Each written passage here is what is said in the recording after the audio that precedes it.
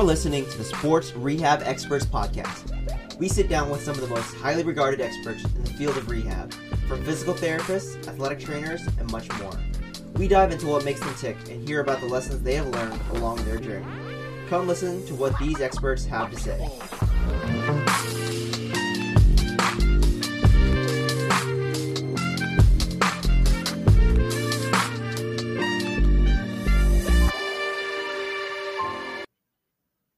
And welcome into the latest episode of the Sports Rehab Experts Podcast. Today we have a very special guest. Today we have Jacob Laverman from Indiana University. Jacob, welcome in. Hey, Chase. Thanks for having me on. I appreciate the opportunity. All right, Jacob. Why don't you give people a little bit of background and an introduction to who you are as a person? So I'm originally from small town Iowa, Ocheyedan, Iowa. There's about 400 people when everybody's home. I attended a junior college in southwest Minnesota called Minnesota West, where I did 2 years playing baseball and 1 year of golf. That kind of got me started on the sports medicine track. One of the classes I took there was with the athletic trainer there, Joel Kreckelberg, who was an ex-NFL guy. And so that kind of got me interested in that. I ended up transferring to Iowa State University, where I pursued my athletic training certification. I spent a summer with the Indianapolis Colts there. Seeing their staff and how they functioned, I knew I wanted to, be better. That was when I really decided I wanted to continue on and pursue PT school. So their director of sports medicine there is Aaron Burrill, and he was just the smartest man in the room, just somebody I was really impressed by. And, I wanted to see what could I do to kind of go along that route. So I ended up going to PT school at Washington University in St. Louis. Kind of a mouthful, but it was good to me. While I was in PT school, I spent a summer with the Seahawks, and so kind of kept my foot in the football door a little bit. And then after graduation, I spent a year-long seasonal position with the Indianapolis Colts before moving to Bloomington and taking the director of rehab role with Indiana University for the football team. Gotcha. And so you obviously had a couple of different football stops along your 8C and PT journey. Was football kind of always the main focus, or did you have your mind open to other sports going through school or your career?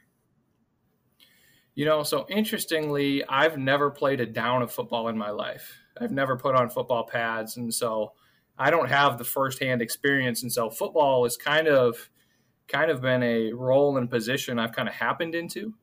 As a student in Iowa State, your first year, you're with football for the whole year. And so that was a great, you see car accidents every day. You see a ton, you get to learn a ton. And so my experience kind of was that I was ready to apply for a type of internship that modeled after more football. So I ended up getting an internship with an NFL team, which was awesome. Had some more experience there while I was in PT school, had the smallest gap of 6 weeks between first and second year, and it happened to work out during NFL training camp time. And so I pursued more NFL experiences. And then when kind of first job situation, I was calling my mentors and people who had advice for those kind of things. And it happened to be the Colts, and they happened to be hiring for a position. So I don't know that it was ever the original intention to go this route. I definitely really enjoy it. I get to see kind of the full spectrum of acute to chronic to car accident to, kind of crazy injuries all at once. But it wasn't the plan, but I'm really happy that's the way it ended up. Right. So I want to go, dive a little bit further into your past. You said that you got involved in sports medicine while you're your time at Iowa West. But was there any other particular incidents that really got you involved in saying, okay, I think I could do sports physical therapy as a career? For me, it's kind of interesting that I hold the dual credential. So serving as both a physical therapist and athletic trainer, I've kind of got my toes in both worlds. And so when I was at Iowa State and I spent time with the Colts, that was kind of the first time I'd ever been around a physical therapist. So at the collegiate level, some places bring in physical therapists, some places are exclusively athletic training, and that's kind of a bigger conversation. But it was really enlightening to me to kind of see somebody who spent their whole day, who spent their full focus exclusively on the rehab aspect of it. And that's just somewhere that like my interest level really was. And that was kind of my favorite part of my day. And so I kind of took that as a sign, as a calling that, how can I make this what I focus on and what I do every day? And that's kind of how I fell into that. Gotcha. And so obviously you've been around a lot of different, sports physical therapists and even athletic trainers in your time. So what to you makes a good sports clinician when working in a larger sports medicine team? That's a good question for kind of any profession. I think the first place you have to start is you just have to be a good person. This is at times a really stressful job with really high demands, really high expectations, bullets flying, kind of as they say. And these are just people who are hurt. They happen to be able to run a 40 faster than me. They happen to jump a lot higher than me. But, for me, it's 18 to 22-year-old kids who are away from home a lot of times for the first time, and they might never been hurt in their life. And so just being able to connect with them, just being able to show that you're compassionate to them is probably one of the number one things I can recommend. On top of that, I think you have to be really good at your job. I don't think being a nice guy is good enough. Unfortunately, that's kind of a reality, and that's kind of a truth that there's a lot of expectations and there's a lot of demands that go into this. You need to be able to hold your own clinically, and that's from a decision-making skills, from a hands-on skills, from things like that. And then especially at this high of a level or this big of a situation, you just need to work really well and communicate well. That we have roughly 120 guys on our roster at any given time, and there's just a ton of people that are involved in impacting them throughout their day. And we need to make sure we're all on the same page so that they're getting the things they need, or they're getting the modifications or changes that they need so that somebody doesn't fall through the cracks. Right. And so as you've worked at both the professional and the collegiate levels, you said that sometimes those bullets come flying quickly. What are some of those quote unquote bullets that you kind of experience from someone that's never, worked at either of those levels? Sure. So an interesting thing about kind of this level and these people is that timelines or expected injury timelines sometimes go out the window in a good way and a bad way. Some of these guys are phenomenal healers, phenomenal workers, can work through anything, make you look really good. And then sometimes for no reason they struggle other than, some people are on both ends of the spectrum.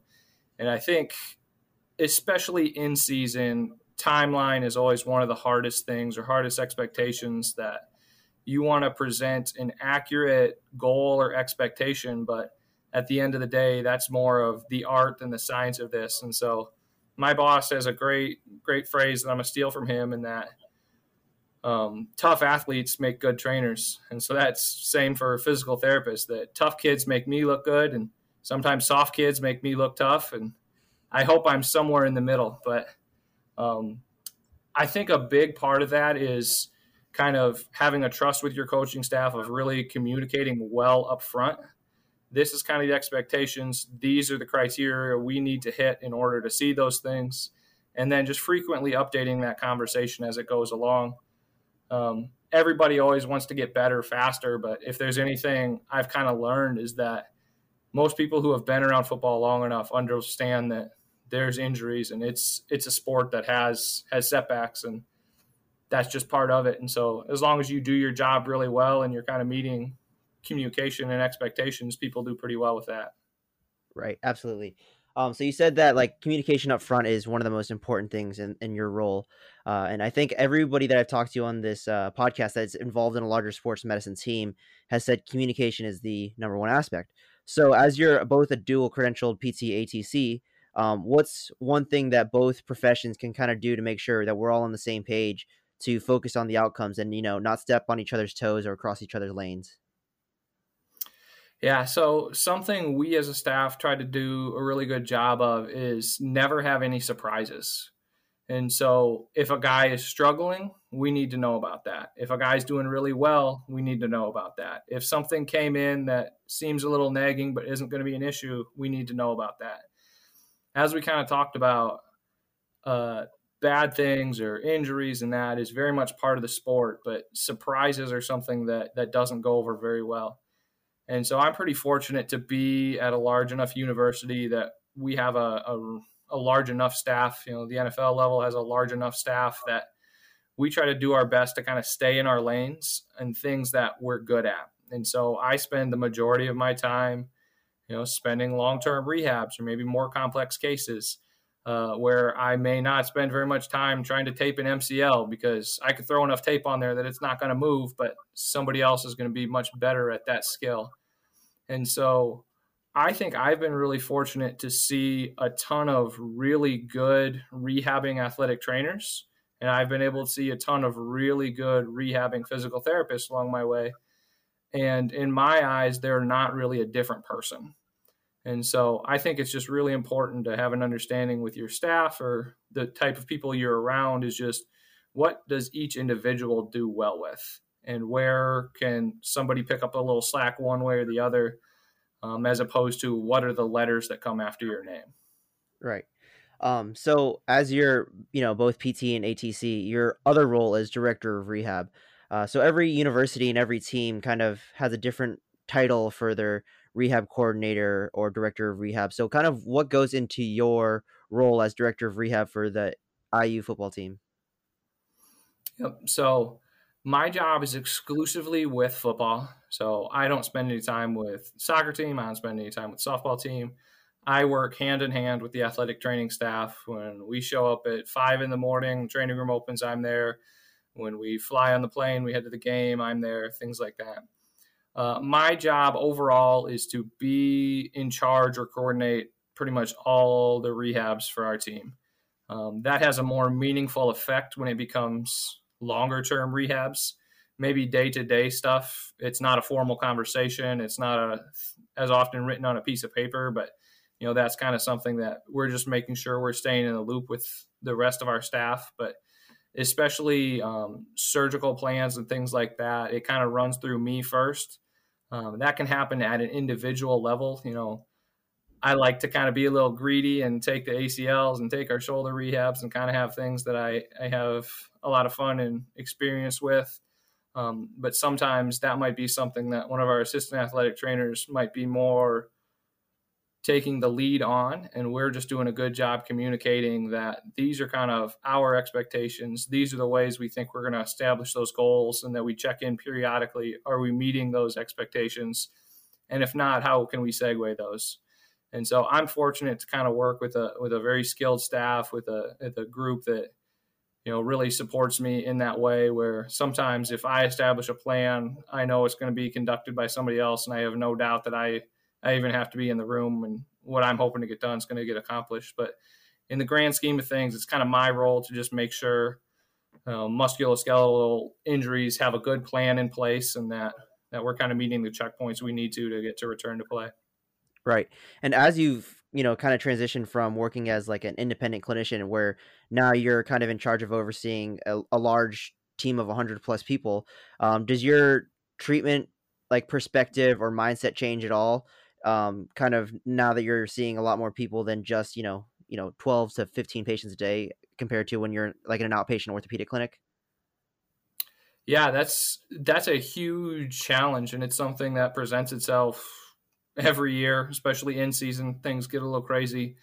There is a lot of trust that needs to be developed with the staff around you, that people are going to function well and do their job as well as we expect them to. I think we're pretty fortunate also to have guys that have a really good understanding of what exercise means and what activity means, that there's maybe a little less learning curve on some of this stuff, that I don't have to quite hold their hand as closely with certain things.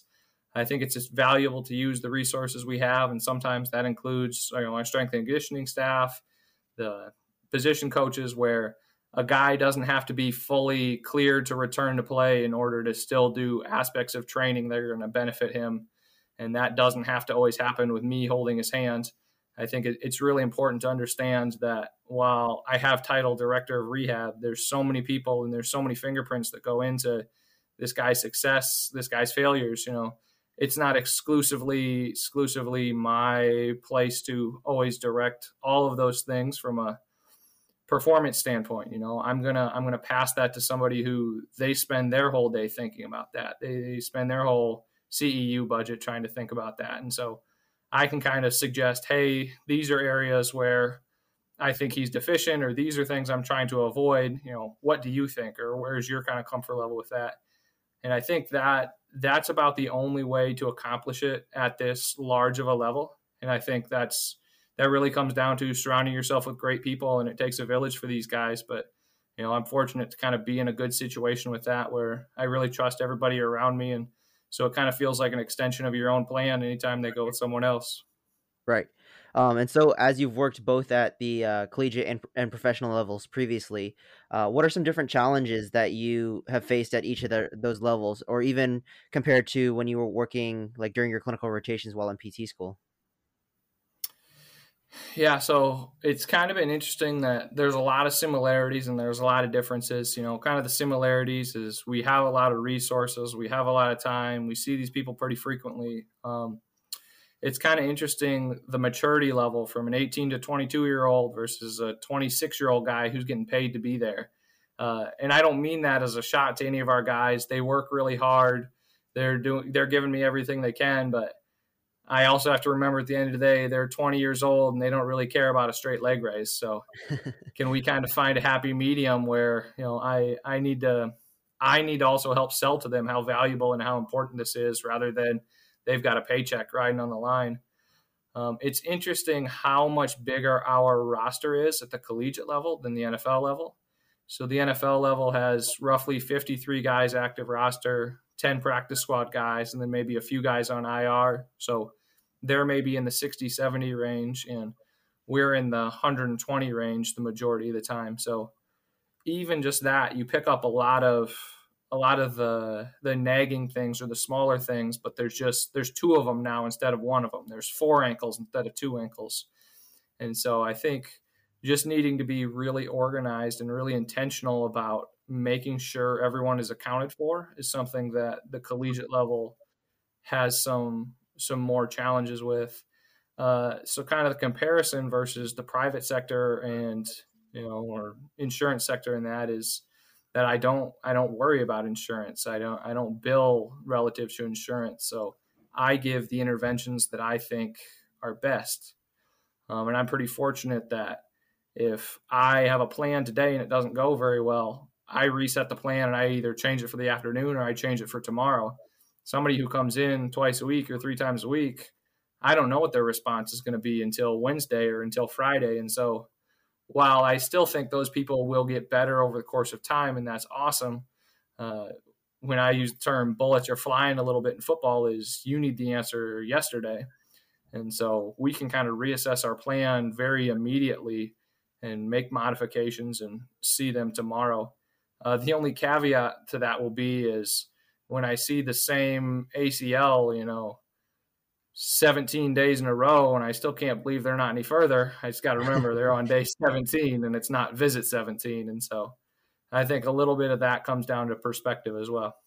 Right. So kind of give us a day in the life of what it's like to be you. You can kind of go from like a home game day, a practice day, or an away game. You can kind of choose, but kind of tell us like from when you wake up kind of to when you're wrapping up for the rest of the day, kind of give us a peek behind the curtains of what it's like to be you. Absolutely. So we are a morning practice team, and I don't know how much people kind of know about this, but we do have student athletes. I know that's a surprise, but they do have to go to class at some point. And so we have kind of designated that the first half of our day is formally sports hours. And then after that, guys have the opportunities to take the classes they need to pursue degrees. So we open roughly 6 a.m. I'll probably get here about 5 most days. That's when our practice prep guys, our injured guys who are week to week, are all going to be doing their rehab for an hour and a half or so. Guys can just walk in with kind of nicks and stuff that they've picked up here and there that isn't a formal injury that we're still going to try to help get them through. And then our guys will kind of go to meetings, and we'll kind of prepare ourselves for practice setup and going out in the field. I'm fortunate enough that we designate the first half of practice time as kind of like our long-term surgical rehabs. And so those guys don't have to show up at 6 a.m. while all the other chaos is going in. They can come in a little later, say 9 o'clock, and be able to have a little bit more individualized care, have the opportunity to spend some time where they wouldn't maybe otherwise be able to during the initial part of our mornings.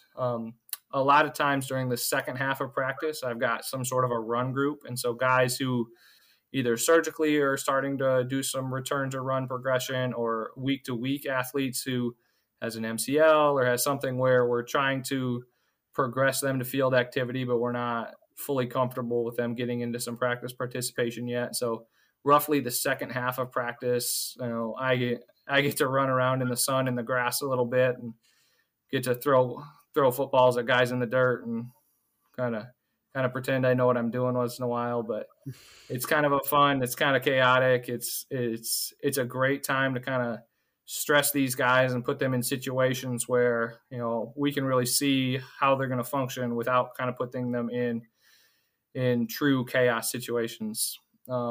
Post practice, we've probably got another hour or two where guys come in.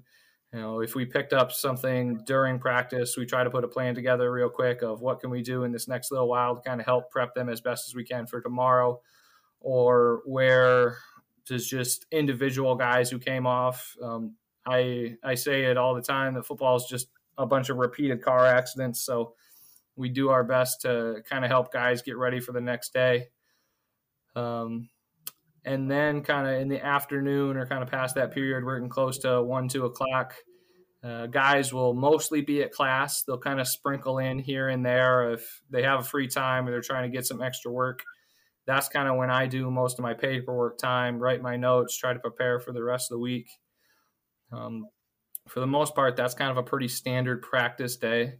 And then a game day is kind of a little different for me. We normally get to the stadium. I probably get there 3 or 4 hours before kickoff. The team gets there 2 or 3 hours before kickoff. Certain guys have certain routines they either have or we've put in place to kind of help prep them as effectively as we can before kickoff.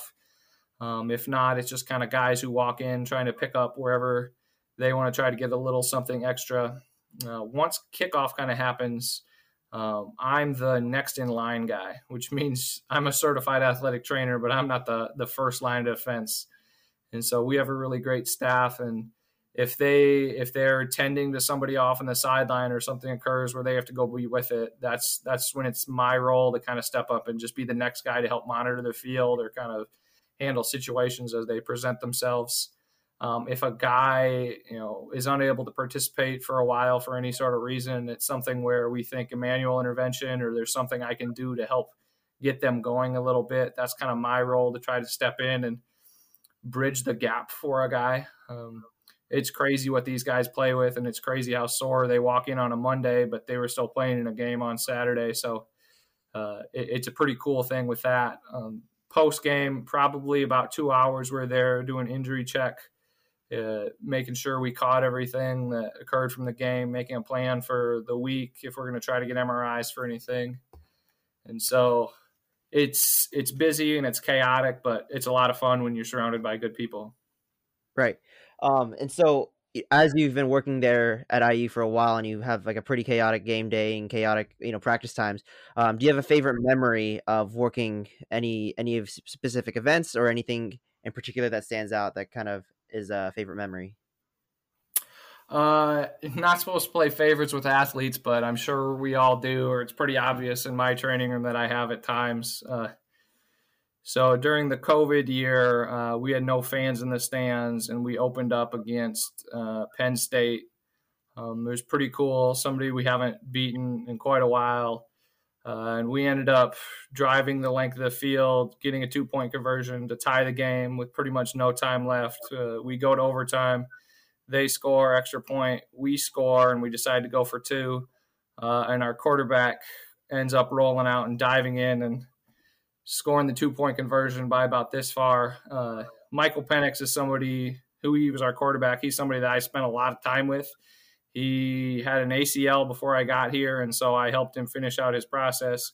He had another season-ending injury the next year that I helped him finish out the process. He's since then had another ACL that I've helped him finish out the process. And so it's pretty cool when your guy has an iconic IU moment that's, printed on the wall now, and we got a big poster of it. So that's probably been a personal favorite of mine. Gotcha. And a more technical question, do you have any advice or any sort of suggestions for any continuing education or any other resources for any PT that would like to get into collegiate athletics or football? Sure. I think there's a lot of good resources out there. In the past, I've known people to go to the AOSSM football. So it's the Physician Society and the Athletic Trainer Society putting on a national football convention. The Andrews Institute puts on a national football convention, and both of those are kind of invaluable if you want football specific stuff. I've taken some stuff with Kevin Wilk that I think is just top notch. I think Dan Lorenz is top notch. I think Scott Morrison is, out of this world. Lenny McCreta and Adam Meekins. I think a lot of those are areas you can be really successful. I think people like the quick fix of dry needling. I think it's a really valuable tool, and we talk about time and tools, and guys kind of like that. I don't know if it's an end all be all, but it's nice to kind of have a little something in your bag of tricks. I probably have some special interest in the FRC group with Andrea Ospina. People talk about cars and pails and rails, just trying to build resiliency. But I think best bang for your buck is just trying to get really good at movement assessment, trying to get really good at, the basics. It's funny because we're at a high level and we have a ton of resources, but there's a lot of times where I won't really mess with that kind of stuff. And if I say straight leg raise, I'm tapping on a guy's VMO. Like I think it's really important to do these small things really well. And I think some of those guys, your Dan Lorenz, your Kevin Wilkes, your Lenny McCrenas, are just excellent at setting that foundation.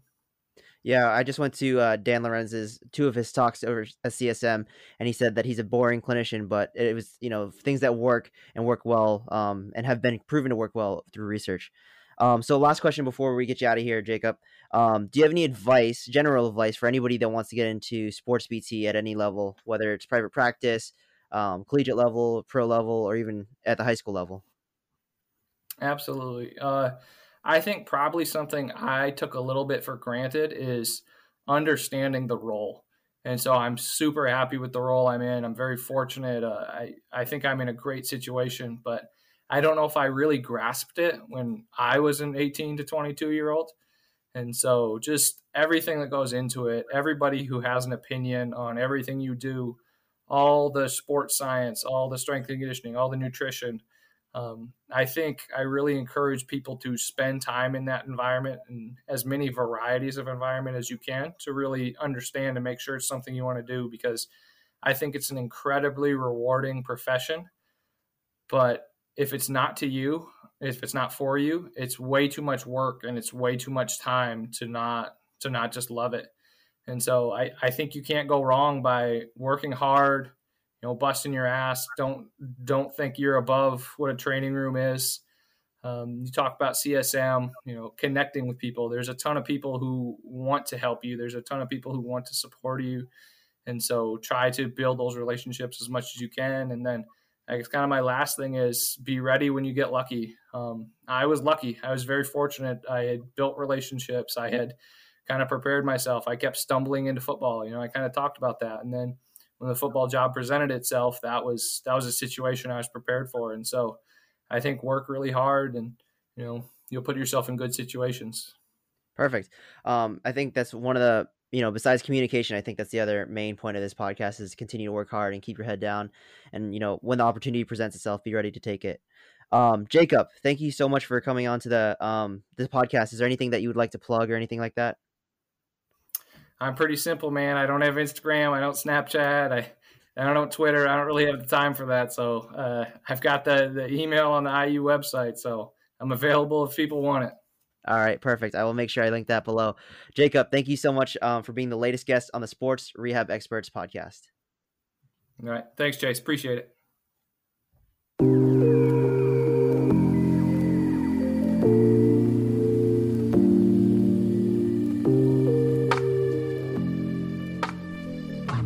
Thank you so much to Jacob Laverman of Indiana University Football for coming on to the latest episode of the Sports Rehab Experts podcast.